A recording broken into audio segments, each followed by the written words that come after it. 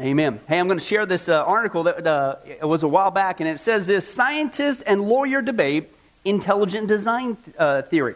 Okay, and it reads this guy, Peter Gegenheimer, he's a molecular bioscientist in Kansas University. He says he doesn't buy this intelligent design stuff. He says intelligent design proponents already have their conclusion that a godlike designer created life and they won't be swayed. Yeah, that's where the facts go. Why do you need to go anywhere else?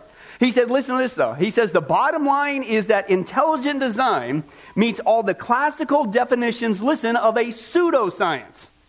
So what did he just say? It's a false or fake science. What? Okay. Now, the Christian guy that was in this debate, a John Calvert, he said the problem though is this. He says those who favor intelligent design based on the evidence, he says they have been unfairly frozen out of the mainstream scientific community. Okay.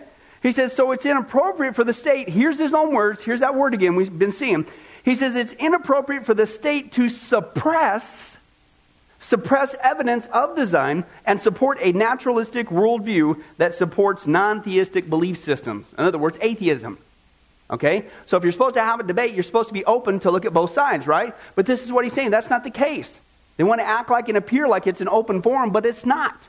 Okay? But here's the point. I keep bringing this up. What did that scientist say, even from Kansas, my home state? What did he say about intelligent design? It fits all the classical signs of a what? A pseudoscience, a false science, okay? Now, in our study, if you've been with us so far, we've seen that, what have we been looking at in our study when it comes to intelligent design? Science. You know, scriptural evidence, certainly, but scientific data. So how in the world is that not science? And the irony is, we saw before, the reason why most people, I'm convinced, believe in evolution, even in the church, is because they don't get anything to the contrary. It is a closed loop. It's a closed system, okay? And people believe it because you repeat a lie loud enough, long enough, and often enough, they believe it, okay? And then, because when you start to look at the facts, you find out that, listen, even though they would say intelligent design is not science, just like this guy just said, when you look at the facts, it's evolution that is not based on science, right? They just repeat a lie loud enough, long enough, and often enough. And once again, I'm going to prove that point by looking at one more time the Bill Nye Ken Ham debate issue. Remember that from several weeks ago? Okay? And we've already seen on that issue that Bill Nye got it wrong. Okay? And he was out there giving the impression that it's a proven fact and all this stuff and blah, blah, blah. Well, we already seen that he got it wrong on the rock layers. Okay? That somehow the rock layers prove evolution. They don't. It's all mixed up. There is no order to it. You find human remains mixed in with dinosaur remains. How do you explain that one?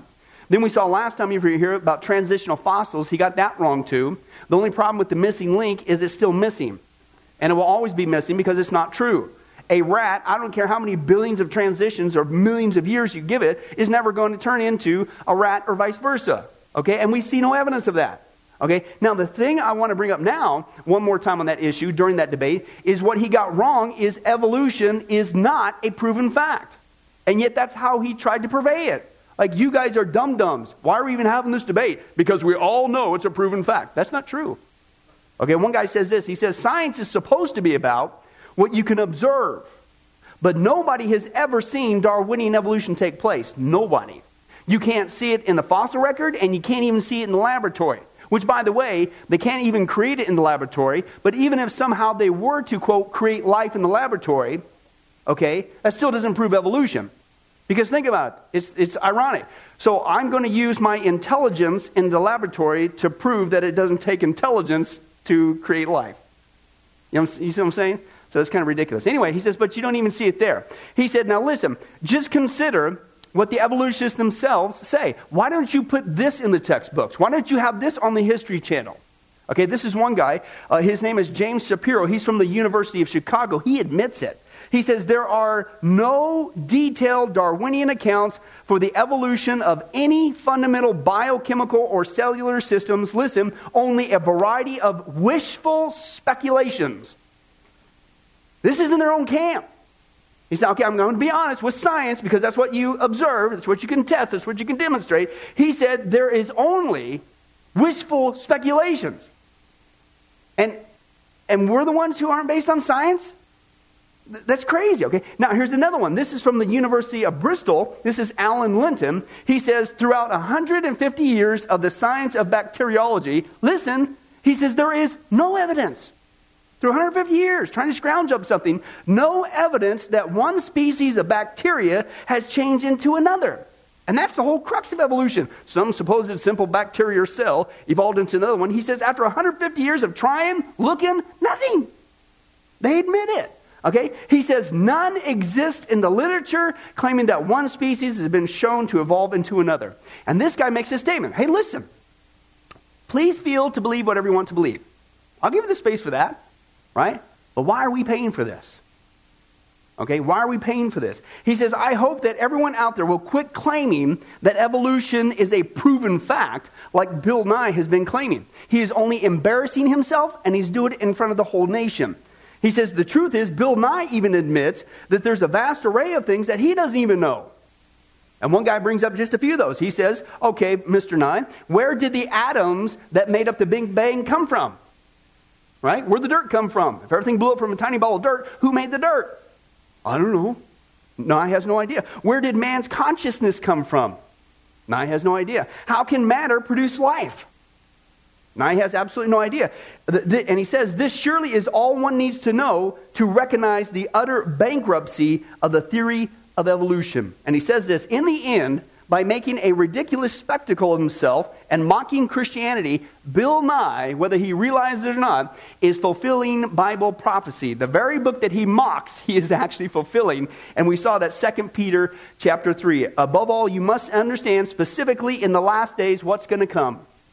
Scoffers. They're going to come and they're going to scoff following their evil desires. Not science, their evil desires. They don't want their to be a God. Okay, now I said all that to, again, deal with that Bill Nye debate because that was a hot topic. Okay, it's not science. Now, here's what's sad, and this is why I will take valuable time from the pulpit. My heart goes out as Christians, okay? Because, again, we're the only ones that can counter this lie, okay? And so we need to be equipped. Now, and if you don't take that serious, okay, just ask your high school student or your college student who's getting chewed alive when they're not equipped by the church on this issue of the literal account of creation. Okay, but what's sad is there's people in the church that are so ill-equipped that they're actually joining our scoffing society at scoffing at the Bible. One of them, I just got to share this video clip with you, is Pat Robertson, with all due respect, and listen to what he said to people who take the Genesis account literally. This is wild. He said this just recently. Let's take a look. Let's face it, there was a bishop in the Middle Ages there, 1800 something, who added up the dates listed in Genesis, and he came up with the world had been around for 6,000 years. There ain't no way that's possible. And to say that it all came about in 6,000 years is just nonsense. And I think the time we come off of that stuff and say this isn't possible. So I mean, let's be real. Let's not make a joke of ourselves. So we're making a joke of ourselves when we can't take the first page of the Bible literally. What? I thought that was good hermeneutics. I thought that's what you're supposed to do. You take it literally. And again, we saw the problem with the Genesis account. If you can't take the Genesis account literally, why should I logically take anything else literally? If you want to say that this was 6 literal days in roughly around 6,000 years ago that life was created by God, okay, literally, then maybe I can tweak something else. Why should I trust anything, okay? And to me, which one is the bigger joke? The joke is it's getting so bad. And to me, this is where my heart is in teaching, is listen, that's a guy, I'm not saying he's not saved, but apparently is so ill-equipped on this issue that he's joining the scoffers and scoffing at the Bible. That's how bad it's become, okay? And so we're going to continue in our study, taking a look at God's witness of creation. And what we're doing is we're getting equipped, okay? We're helping these people out, okay? It's not to store up the wrath of God, Romans chapter 1 says, when they suppress this truth about his existence. And we're taking a look at some different evidences that he's shown in creation that he is real. And the first one we're taking a look at is the issue of an intelligent creation or intelligent design. And we've been journeying all the way from the telescope. We're going to continue down, Lord willing, all the way down to the microscope. Every aspect of creation shows God's intelligent design. And when you see design in something, it implies a designer. That's why God did it, so that we would know He exists and hopefully call upon the name of Jesus Christ and have a relationship with Him. We've already seen the evidence of the universe, the evidence of the solar system, the evidence of the human body, the evidence of the animal kingdom. And last time, if you were here, we saw not only the large and small mammals, but then we saw specifically the birds and the fish. Okay, and what we saw, and we looked at the scientific data of just a few birds and fish, but we clearly saw that, frankly, with all due respect, somebody's got all their cornflakes in one box. You come to the right conclusion, okay? There's design in these things. There's no way they can happen by chance, okay? It's part of God's loving way to give us proof that He is real, okay? But that's not all. The fifth group of animals we're going to take a look at, showing God's intelligent design, are now the slimy creatures. The slimy ones. We're getting down there, closer to the ground, okay? And again, let's go back to the Genesis account, okay? And I'm telling you folks, when the Bible says God created all things, and that we can know His existence through all creation that He has made, Romans chapter 1, He means all things. There's not one thing created on the planet that doesn't show His handiwork, even the slimy, yucky creatures, okay? But again, let's go back to the Bible. Let's take a look at the Genesis account. Let's take it literally and just at face value before we look at any science, and let's see what God has to say about where the slimy creatures came from. Okay, Genesis chapter 1, verse 24 through 25. Let's take a look there. If you find the glossary, what do? Take a little right, couple right. Books of the Bible might be there. You might take a couple pages. Okay, find the dictionary, just flip it over, start all over. Yeah. Page 2. Well, it depends on your font size. If you have large, super large font, it could be page 5. Small font, it might still be page 1, but I digress. Let's go there. Genesis chapter 1, verse 24 through 25. Let's take a look here. It says, and God said, oops, wait a second. Who's talking here? God said, not a blob. God said, let the land produce living creatures according to their kinds. And then He breaks it down. Livestock, creatures that move along the ground, and the wild animals, each according to its kind, and it was so. God made the wild animals according to their kinds, the livestock according to the kinds, and how many of the creatures that move along the ground? All the creatures. It wasn't just the livestock that walk on top of the ground. It was all the creatures specifically that move along the ground according to their kinds, and God saw that it was what? It was good. Notice in the creation account, this is just kind of a side note. Notice in the creation account, when God makes something, He says, and it was good. He does it immediately. He does it right then. All He has to do is speak a word, bang, it's in existence, and it's good. In other words, it's right from the start. Those people who would take the position that say, okay, well, maybe God used evolution. It's called, we talked before, theistic evolution. Okay, which is crazy. Because that would say, wait a second. So, if God used evolution, what kind of a God is that? In order for Him to get it right, good, He doesn't get it right, good, the first time. He needs millions of years to experiments and mutations and misfits and death repeatedly until He gets it right. What kind of a good God is that? It's crazy, okay? It's either one or the other is what we've seen there. But this is what the Genesis account says, that God, again, as we saw last time, He didn't just create the animals that walked on the ground. Okay, He created all the animals that even crawl on the ground, that move along the ground, okay? And here's the problem. Here's where the oil and water does not mix. What does evolution teach? They say, absolutely, we are going to deal with the hard facts of science, and so we fully confess that all these creepy, crawly things, they came from the hand of God. Is that what they say? No, they say, look at all these creepy, crawly things that exploded from a blob, right? Okay, and again, folks, it's one thing if you want to believe that. Okay, but let's put it to the test. We're the ones that have repeatedly said it's a pseudoscience, it's a false science, it's not based on facts, it's all just about faith, okay? Well, let's take a look at that science, and you tell me with the brain that you've been given and created by God, okay, who's telling the truth here? Okay, we're going to take a look first at the reptiles, okay, and you tell me where they came from. Okay, and the first one's the gecko. Now, the gecko's cool not only for selling car insurance. I mean, guys, it worked on you, didn't you? And that's why you bought it. It was a gecko. Okay, he not only sells car insurance, but he can stick to almost any kind of surface. This thing is cool. You're going to want to get one of these, okay? He can run upside down on a ceiling of polished glass without ever falling off. Okay, now see, you're wanting to get one, aren't you? Okay, and believe it or not, it wasn't until recently that we could figure out, how can this guy do this? I mean, he's been doing it since God created him, but it's like, how can this guy, what? Okay, Spider-Man, eat your heart out. Watch this guy. It started when the electron microscope was invented and turned onto the foot of the gecko. It's a guy thing. First you start with a bagel, then you move on to flies, and it's, hey, give me that lizard. Let's take, okay. But anyway, so they turned it on the foot of the gecko, and this is what they saw. They magnified it 35,000 times. Now watch the design on just the gecko's foot, man. Okay, what they found is that each toe on the gecko's foot had ridges with millions of tiny hairs, and each one of those tiny hairs has a tiny suction cup. It's amazing, okay? The hairs, here's a picture, with the suction cups are about 1/10 of a millimeter long, with 400 to 1,000 branches on the end of each hair. Okay? Very complex, very minute. And then on the end of each branch was a spatula-like structure that's less than 1/50,000th of an inch, totaling 3 million per square inch. This guy's got some suction capabilities. Awesome. And when this was discovered, listen to this. Researchers freely admitted, quote, this is beyond the limits of what? Human technology. Human technology is something that's creative, something that uses intelligence, that somebody uses their intelligence to design and build and put together. So therefore, logically, if what we see just on the simple foot of a gecko is beyond anything that we can intelligently design, what does that imply? Somebody way bigger than man built that toe. That's exactly what they admit. Right? But here's the problem, okay? This intricate design on the gecko's foot created a sticking power so great, obviously, that the moment it puts its foot down, it wouldn't be able to lift it up again. You see all those millions just... And I thought about this. Wouldn't that be cool if you could create a clothing outfit for babies and toddlers with that ability? You put them in the nursery over there, they ain't going nowhere. We don't need that security gate. They're stuck on the wall, Ron. It's awesome, man. Parents come back and get them back.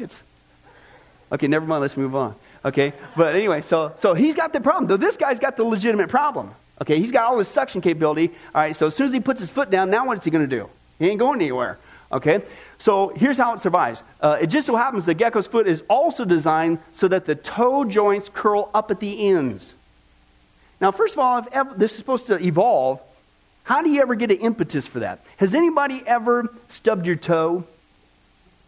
And isn't it such an enjoyable experience that you go, let's do that again for millions of years until all my toes curve upward, because this is so pleasant. So how does this toe go upwards at the end? And what would be the impetus for that? Well, there's a design. It's not nothing natural or by chance. Listen, and this way, because of that, he can gradually bend each toe up instead of trying to do it all at once, and he unsticks himself. Just kind of pulls it up like that so he isn't stuck to the deal. Isn't that interesting how it works out? His toe just happens to be able to do that. Okay? Interesting. In fact, it's been estimated that one gecko lizard has at least 25 million tiny suction cups per toe, with a total of 500 million overall. Just on the bottom of a lizard's foot. Again, what's the text say in Romans chapter 1? And nobody is without excuse. You have no reason to doubt that God exists. Give me a break. Look at a lizard's toe. And you're going to see the handiwork of God. Okay, but how about snakes? Okay, snakes are not like creepy, but they're extremely complex. Okay, watch this. Some snakes come with built-in heat sensors beneath their eyes so they can see or detect a tiny change in temperature, and they use a kind of infrared radiation. And we all know that for years the military's been issuing those infrared goggles to the soldiers, and it was awesome, Tom. We were just at a complete loss until, by a random chance accident, a Radio Shack, actually 14 million of them simultaneously blew up. And out of the ashes of that, they had this whole stockpile of these infrared goggles. Isn't that awesome?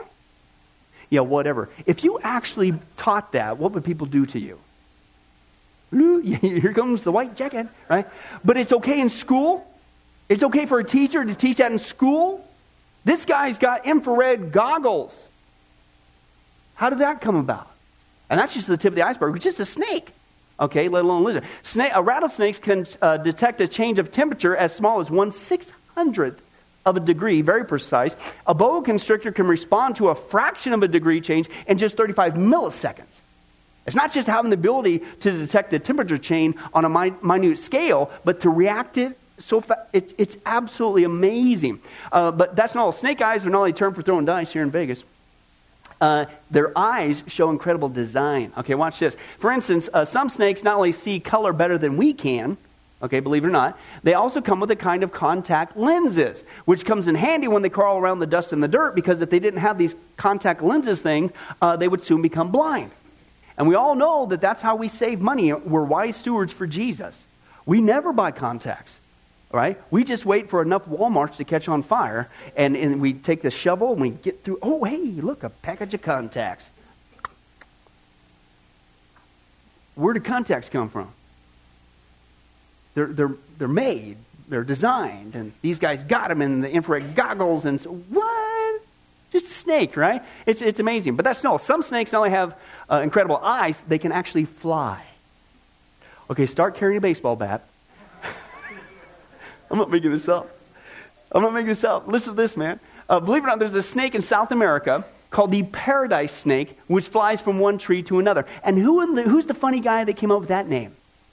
Because I don't know about you, but if snakes are flying around me, that's not paradise, right? Even with the baseball bat, that's not cool, okay?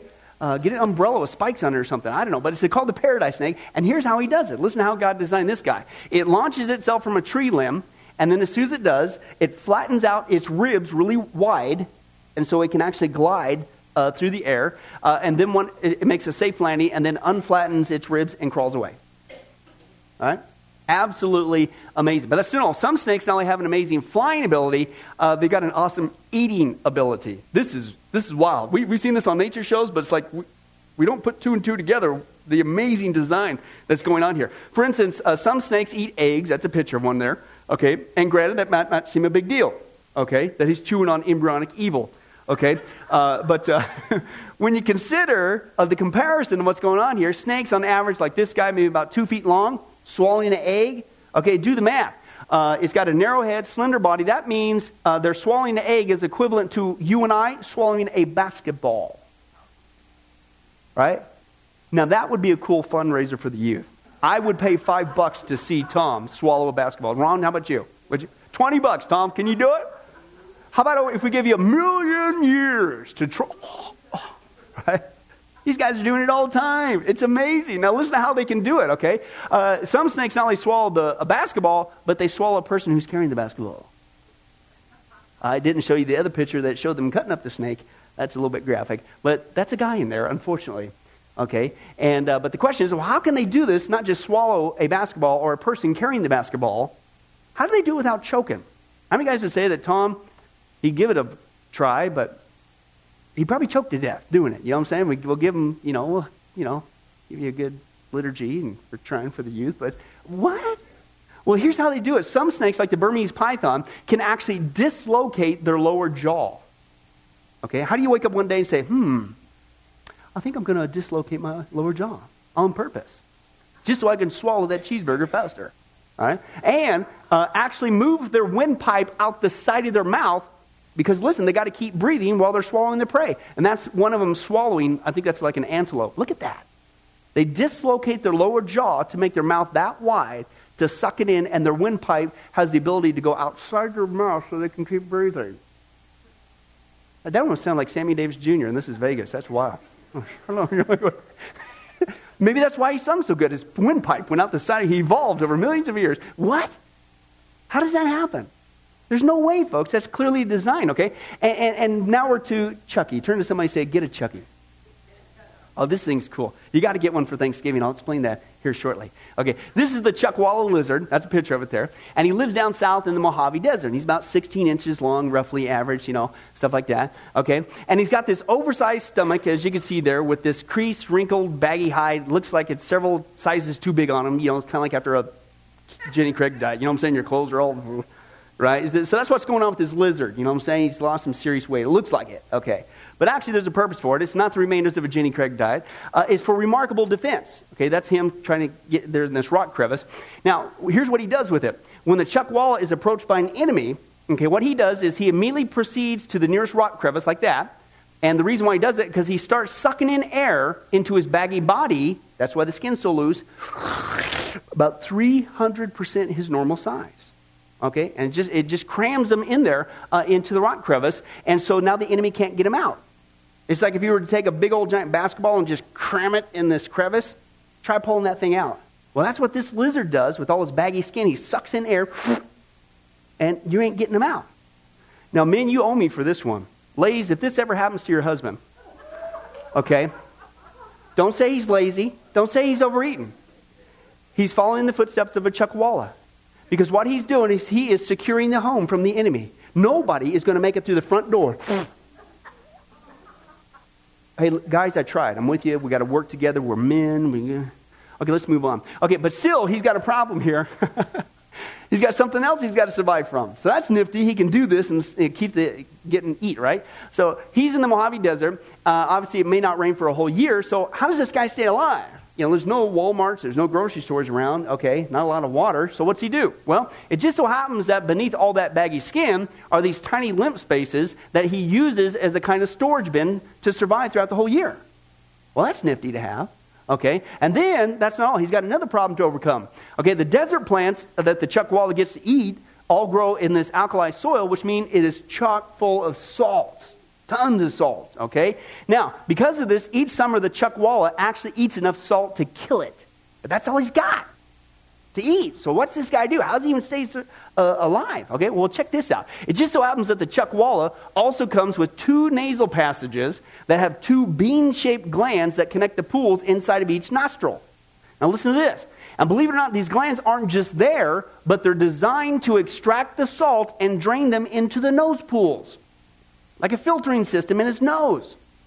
Right? Well, that's pretty nifty. That's still not done. But he's got a problem. He's got all this deadly salt in his body, so what's he do? Believe it or not, he gets rid of the salt by sneezing it out of his nose.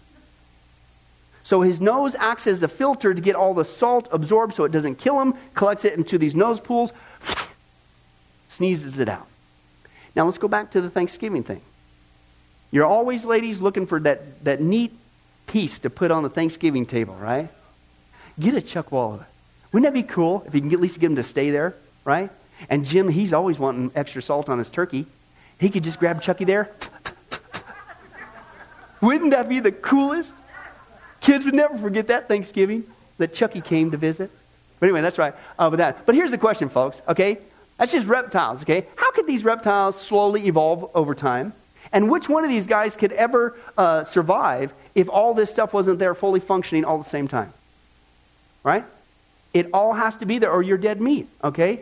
And you need to be alive to procreate right? It's impossible. And believe it or not, folks, again, once scientists, they see this evidence, they admit that this is true. Now, this quote blows me away, okay? Because here in America, we think that, it's the land of the free and we're free to believe whatever we want. And it's slowly, unfortunately, it's quickly changing, especially the last several years. That's not true. But this is a quote not just from a mathematician and a scientist. This is one from the Soviet Union. And listen to what he said. Alexander Polukhov. And he says, we know. This is in atheistic communist Russia. He said, and we know that nature is described by the best all possible mathematics because, listen, God created it. I don't know, I like what one guy said. He says, when you take a look at the media here in the United States, and when you take a look at the educational system in the United States, he says, we are getting the filtered, the managed news. Okay, we got the 3 sewer lines, ABC, NBC, and CBS. He says, we don't get the whole story. We only get what they want us to know. He said, but it's even gone beyond that. He says, it used to be in our country that used to have one of the greatest educational systems, okay, that kids were taught how to think critically, logically. He says, but that's not being done anymore. He said, we're not being taught how to think. We're being told what to think, and there's a world of difference. And his quote was, that's old-fashioned Soviet-style indoctrination, not education. And so now it's gotten so bad that the tables have flipped that a scientist in Russia admits this is evidence of God. But because we live in such a wicked world, they're suppressing this truth, and kids are growing up believing that there is no God. And they're told that that's science. Crazy. Okay, but that's not all. The second group of slimy creatures is the amphibians. This is cool, man. Give it up for frogs. We're going to take a look at some amphibians. You like frogs? You're a frog fan? Okay. And you tell me if these guys accidentally hopped onto the scene. I don't think so. This is, ladies, it's cool. It's a gastric brooding frog. Okay. This is wild. Can you imagine if you gave birth like this? Listen, this frog is in Australia. It's got this totally unique method of giving birth to its young. Okay, listen to how it does it. Okay, first of all, it doesn't have a placental womb like a mammal. Okay, it doesn't have an outside pouch like a marsupial down there, and nor does it lay its eggs in a nest in the ground. Okay, none of those normal ways that you'd expect. But believe it or not, it swallows them. And it doesn't just swallow the eggs. Listen, as it turns out, this little frog uses its stomach to hatch eggs, meaning its stomach has the ability to both digest food and shut itself off and act as a womb on demand. Listen to what it does. Believe it or not, here's how it works. When this frog becomes pregnant, it somehow knows, okay, that the stomach has to stop its digestive functions, cease to excrete enzymes, so that it can become an incubator where dozens of baby frogs will be hatched. And it does. Well, how'd you learn that? Right? First time you get it wrong, it doesn't work. Babies die. You can't experiment with that. It either works or it doesn't. Okay? And then sure enough, the mama frog soon has dozens of live baby frogs crawling around in her stomach. That's almost as bad as chicken. You know what I'm saying? It's just in there and it's just doing its thing. And it's, right? Okay, now, then, here's an actual picture of it. Do you see the little frog up there? Once the frogs get big enough and they mature enough, they see the hole at the top of the mama's mouth. Okay, they proceed to crawl up the esophagus into the mama's mouth, where guess what? Shocker, the mama frog spits them out. Can you imagine that? Can you imagine that's how you gave birth? You're just walking around. Maybe you are in Walmart, right? Just walking around, shopping, doing your thing. Hey,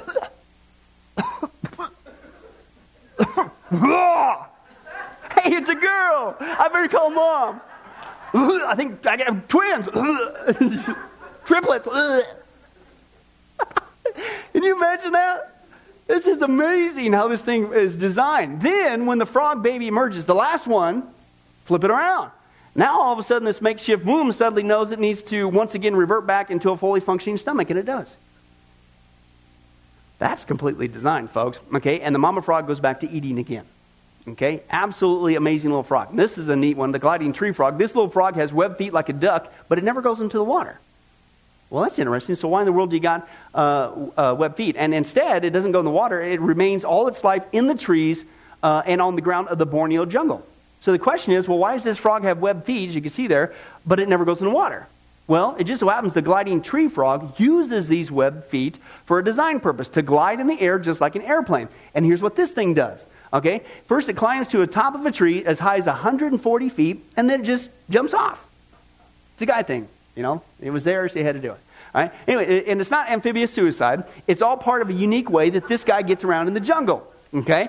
The frog jumps off. Now listen, he automatically knows what he does is he sucks in his neck and stomach, right, like this.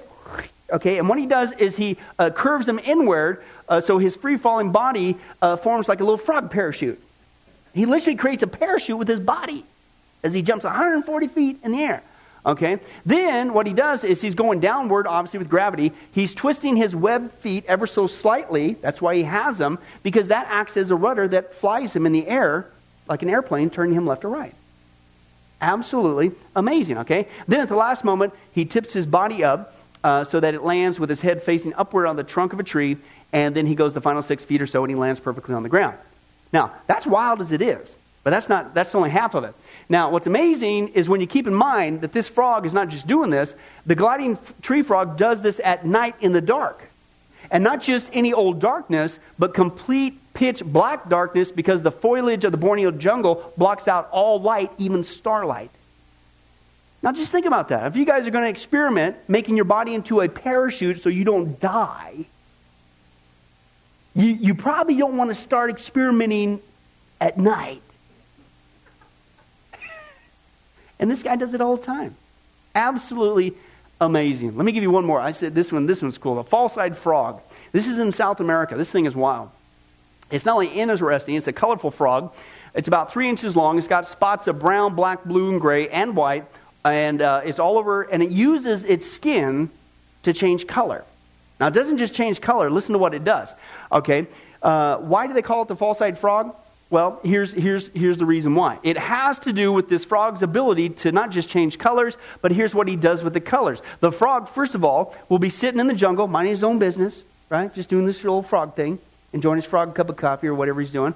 Okay, and then an enemy, such as a snake or a rat there in the jungle, comes along. So what's this frog do? You think he's going to go, pew, get out of there, right?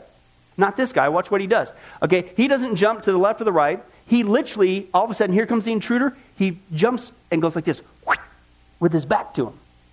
And you think, okay, well, that's interesting. They're going to eat his back off. So no, watch what. And he goes, well, why would he do that? Well, watch what he does. Because in that same instant, the false-eyed frog changes the colors on its back into a face. And not just any old face. Here's a picture of him just starting the procedure. This isn't the full procedure, it's just starting it.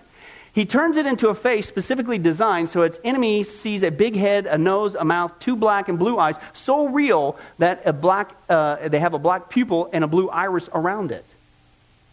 Well, that's interesting. But he's still not done. He then puts his head low to the ground.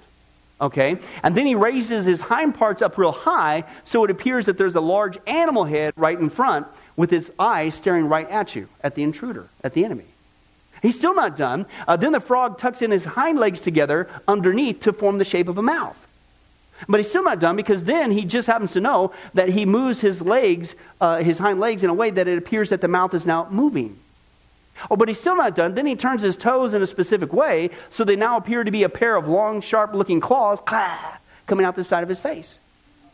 Okay, but he's still not done because what's amazing is the false-eyed frog does all this on his back.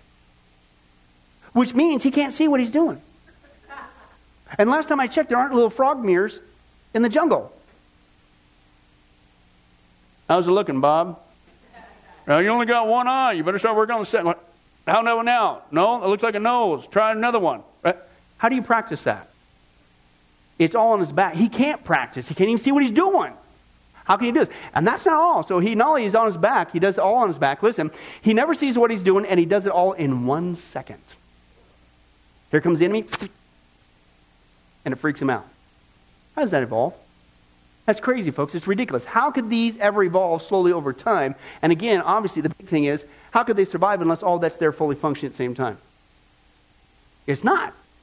It's all evidence of God's design in His creation. What more does He got to do? Right? And again, we're the ones who are not scientific. What are we looking at? Certainly the biblical account, but as we're exploring the facts, we're looking at science. Okay? And again, that's why this is a great quote. This is Jim Holt. He's the writer of Science and Philosophy in the Wall Street Journal. Why don't you put this in the textbooks? From the Wall Street Journal, believe it or not. He said this, I was reminded of this a few months ago when I saw a survey in the journal Nature. Okay? He said it revealed that 40% of American physicists, biologists, and mathematicians believe in God. Wait a second, that's almost half. I thought that no scientist believes in God. Nobody would support. Almost half do. Why don't you share that in the classroom? If you're going to be honest, right? It's supposed to be about education, or is it really indoctrination? You're being told what to believe, not how to believe. Critically thinking.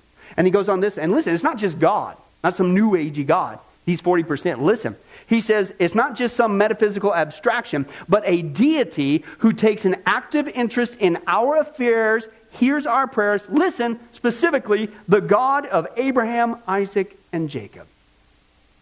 40% of scientists today believe specifically in the God of the Bible. Why? I think it's obvious. Because at least there are some scientists out there who are being honest. And when you take a look at the facts of God's creation, Romans chapter 1, you got to be honest. There has to be a God. And then, of course, the good news is you can have a relationship with Him through Jesus Christ. Okay? That is what is being suppressed from the minds of our youth. We tell them that they came from animals, and we're shocked they act like animals. We tell them that they came from apes, and they go and they act like apes. Oh, why is this happening? We're telling them that there is no God, and we're suppressing the evidence of there being a God, and we're shocked when our culture is so stinking ungodly. What you believe determines how you behave, and how sick it is that people would take basic facts, the truth, and hide it from the minds of the younger generation, and even ours, just so you'll come out being an atheist. And you wonder why the wrath of God is coming? He's not too pleased with this baloney. He's gone through all this to give us plenty of evidence, and people are suppressing it. Okay? And again, this is why we're getting equipped. because we're the only ones people are going to hear this from. Amen? But that's not all. The next group of animals showing God's intelligent design are the bugs. The bugs. Oh, there's some freaky bugs out there. But did you know that God designed a spider that can actually use his web like a cowboy? He does this lasso thing, and he gets them. Isn't that cool? Right? Yeah, we'll get to that next time. Let's go ahead and let's pray. Well, hi, this is Pastor Billy Crone of Sunrise Baptist Church and Get a Life Ministries, and I hope you enjoyed today's study. But in closing, before you go, let me ask you one final question. If you were to die today, are you sure that you go to heaven and not hell? You see, here's the problem. The Bible says that nobody automatically gets to go to heaven, and that's because God is holy and we are not. The Bible says that the wages of our sin or our unholiness or the wrong things that we have done have separated us from God. And the wages of our sin or unholiness means that we deserve to die and receive God's judgment to go to hell and not heaven. In other words, we're disqualified for heaven. And that's because God being holy and us being not, the two cannot mix. So what are we going to do? Well, that's bad enough. The other problem is we don't even want to admit this dilemma, even though God already knows it all. And so out of love, God gave us something called the Ten Commandments to show us that we're really disqualified for heaven. We're not holy. We're not perfect like Him. Let's take a look at just a few of those here today. The Bible says, the Ten Commandments says, you shall not bear false witness. That means lying. How many of you ever told a lie before? Well, those of you who didn't raise your hand, you just did. Okay, let's be honest, folks. Let's not tell another lie. We've all lied. Well, believe it or not, that disqualifies you for heaven. That's how holy God is. He is the truth. He does not lie. And so that makes us a liar. Another of the Ten Commandments says, you shall not steal. Okay? How many have ever taken anything without permission? Well, all of our hands should have went up at that one. We've already said we're a bunch of liars. Okay, well, we've all done that. And it doesn't have to be a bank.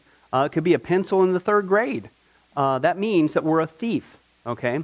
The Bible says that God is so holy, even His name is holy. And that's why one of the Ten Commandments says, you shall not use the Lord's name in vain.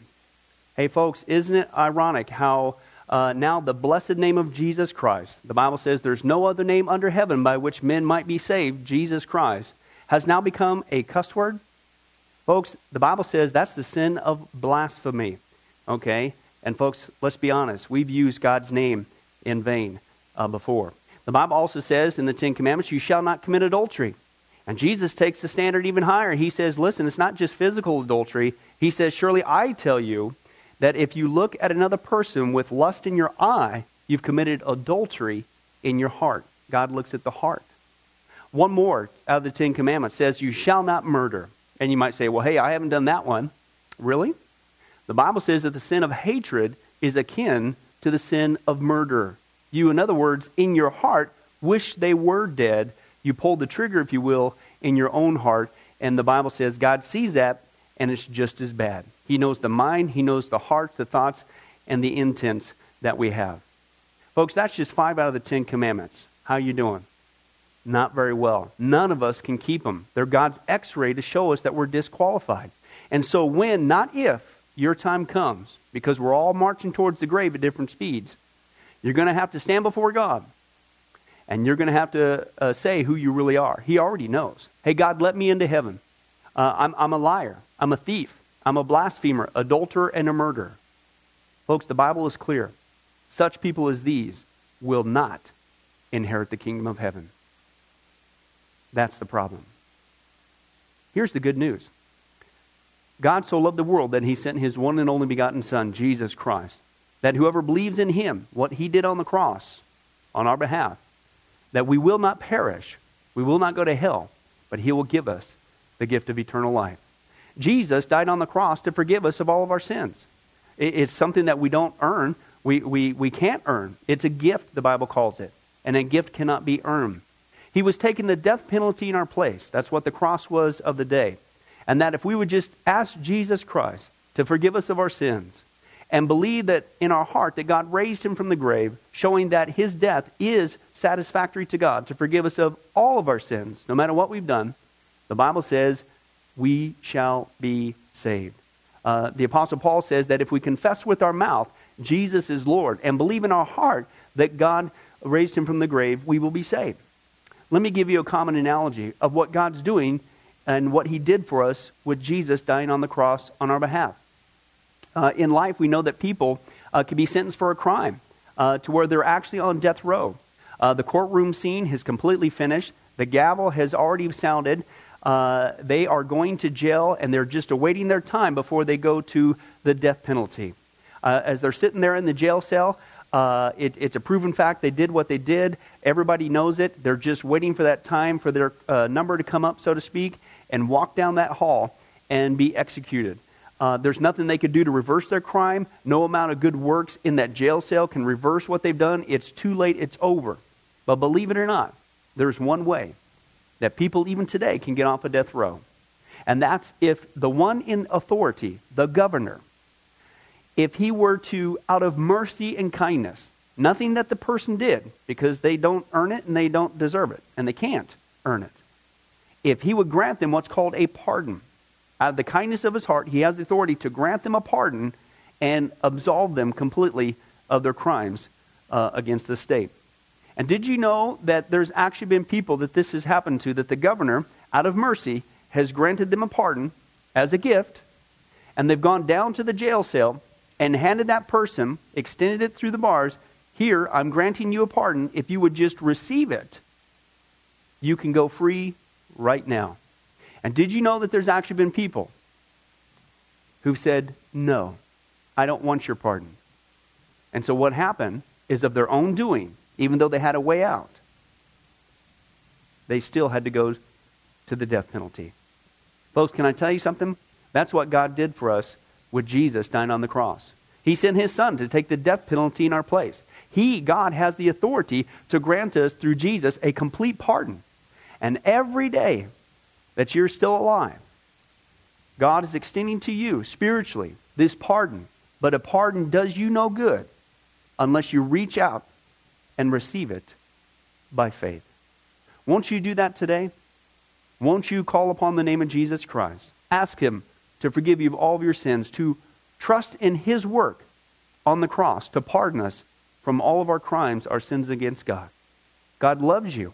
He wants a relationship with you. But there's only one way to heaven. It's Jesus. There's only one way to get off a death row. It's through the cross of Jesus Christ. Won't you do that right now? Well, this has been Pastor Billy Crone of Sunrise Baptist Church and Get a Life Ministries. And if there's anything that we can do for you, please don't hesitate to contact us. Our number, our information will come up here on the screen shortly. And if there's anything we could do for you, please don't hesitate to let us know. Thank you for joining us. And remember, I hope to see you in heaven. God bless.